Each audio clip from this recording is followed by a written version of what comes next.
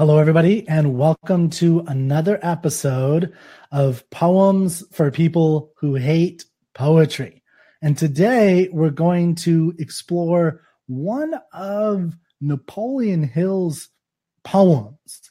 Now, he included a couple of poems in his famous work, the ever interesting Think and Grow Rich by Napoleon Hill. And if you've read it, you know that he's included a couple of poems. Now, it's an odd thing because you don't see a lot of poetry in nonfiction work today unless it's some, book of poetry. And, so the question is, why would he include that? And what does it have to do about making money?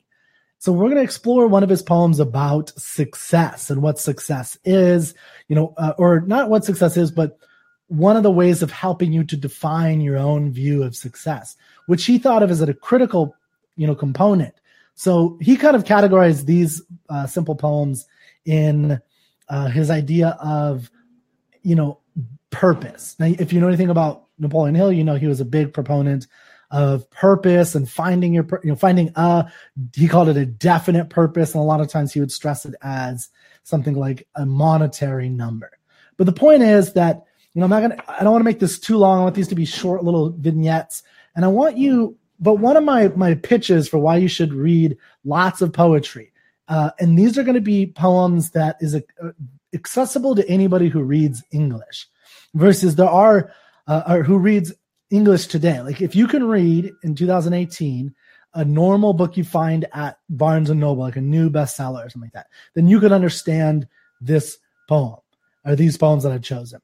There are poetry written in English which are very complex to read, though you should still do it. So I hope you check in, you like the video, like the page, leave a comment, and we'll be talking about more complex poems, or I do talk about more complex poems if I can get untangled with my tongue here as well. So we'll talk about that. But today we're going to be doing a poem called Success, another by an anonymous writer, and this is the one that is Napoleon Hill's chosen poem, and again about purpose for him. And then we're going to talk about really quickly another view of this by Ralph Waldo Emerson, which is somebody that Napoleon Hill really enjoyed. And I don't know if you can hear this, but of course my garbage man guy just came in, so it's gonna boom get all loud, but it's all good. We move on.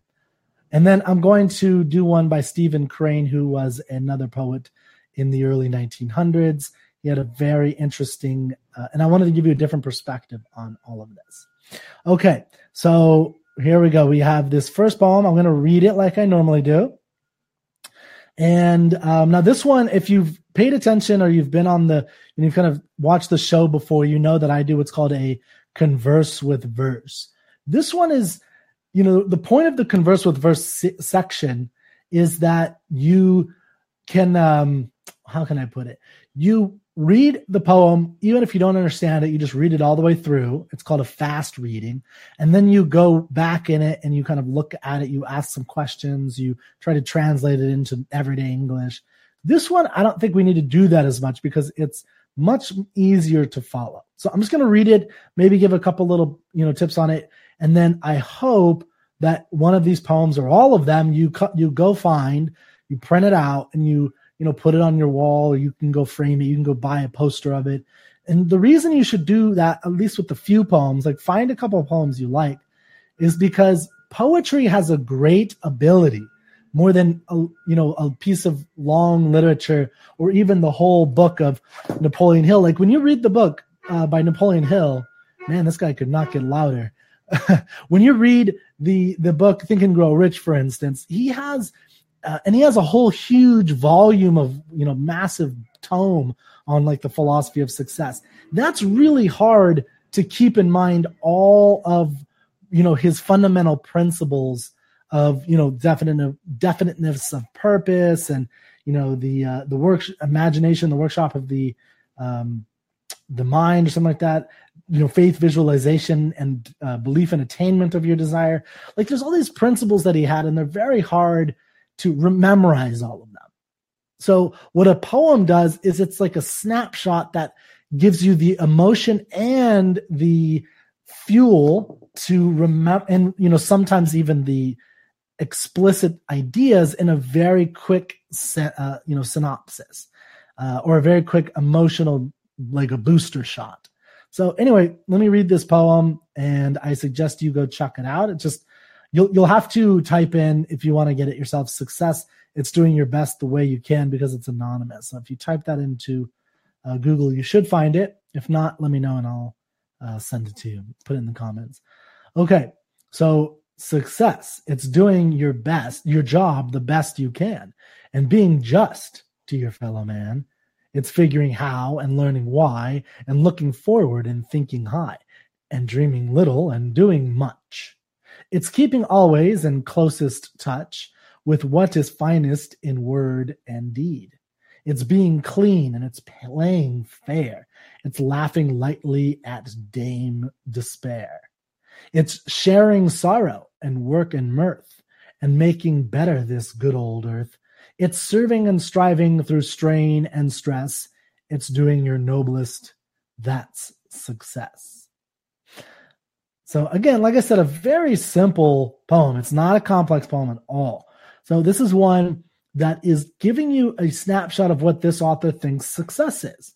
So one of the things that Napoleon Hill challenges you with some of these poems is to define, in this case, for instance, don't necessarily take exactly what he's saying, but this is a broad way of looking at it, so you can kind of fill in the specifics of, like you could write an essay on what success really means to you. So for instance, success, it's doing your job the best you can. Well, one, what's your job and how can you do it the best you can?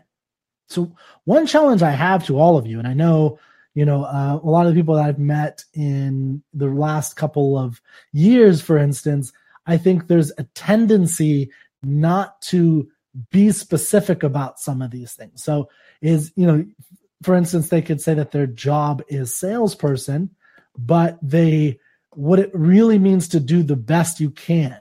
Does that mean making an extra phone call? Well, how many phone calls is the best that you can do? Is 10 phone calls a month the best you can do?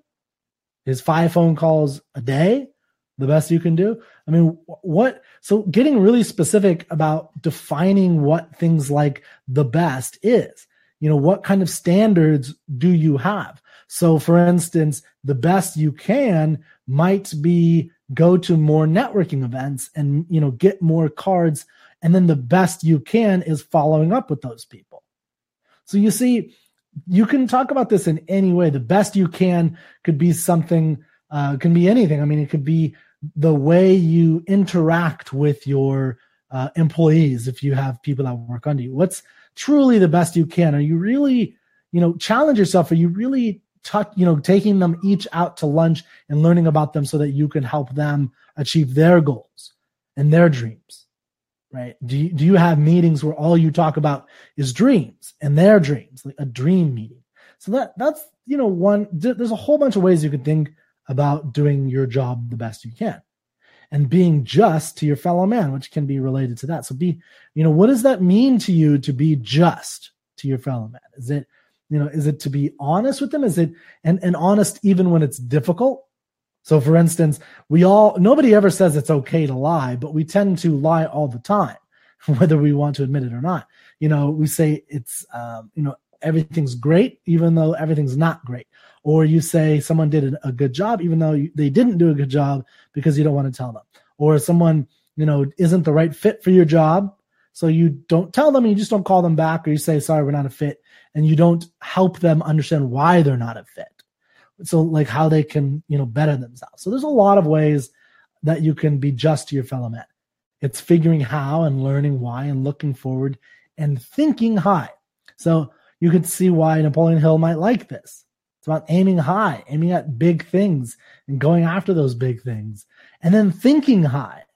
So, there's multiple ways to understand what it means to think high. So one way is, think high in terms of your goals and what you're trying to reach. I want to be able to speak a new language in a month. It's pretty high thought, right? It's pretty difficult, but it's also, you could think of it as elevated experiences. And what do I mean by an elevated experiences? Well, a lot of people go traveling. They go to Europe.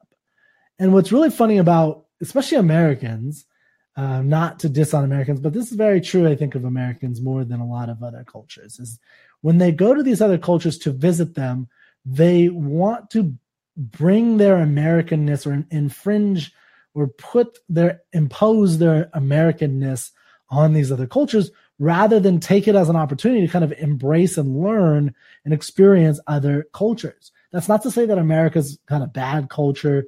It's just to say this is a way of elevating your experience when you travel, where it's not you're taking America with you, you're actually going to another place and you're experiencing on another level, which when you come back to America, you will see some of the things around you a little bit differently. So, maybe people in Italy are more romantic.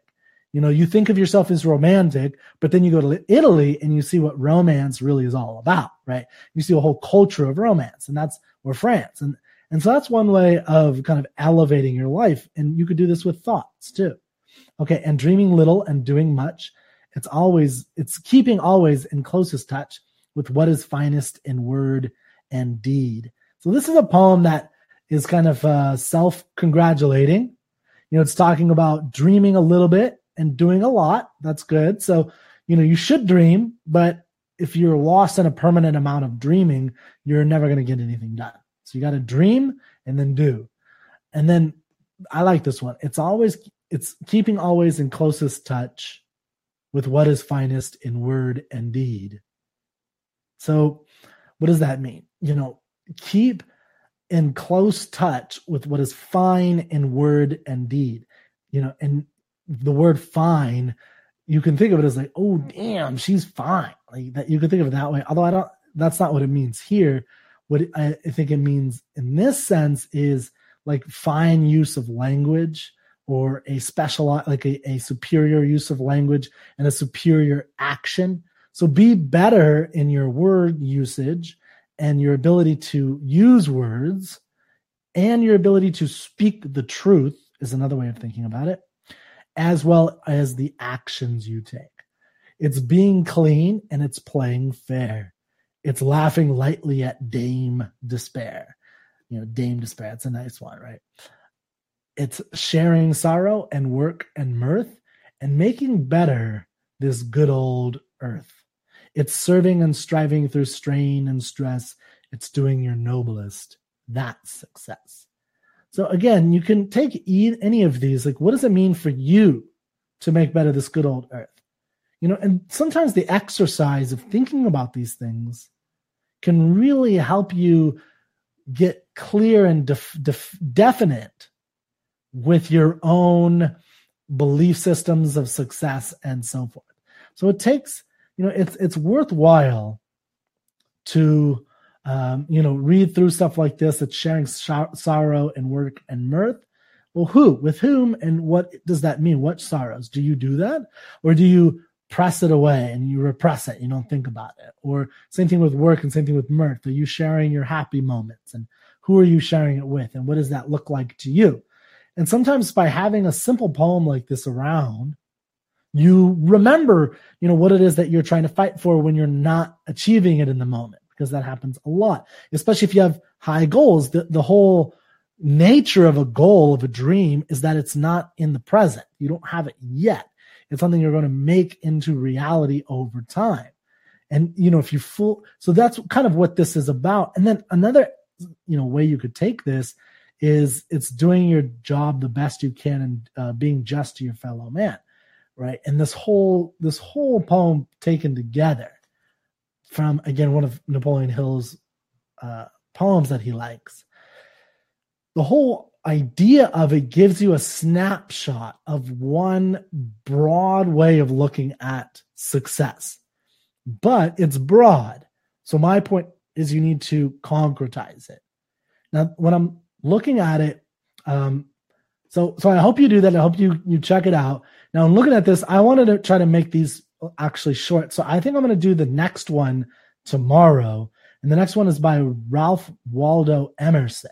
So these are short little vignettes. Check out this poem, Success by Anonymous. It begins, success It's doing your job the best you can. And then we'll do another one, Success by Ralph Waldo Emerson, tomorrow. Take care.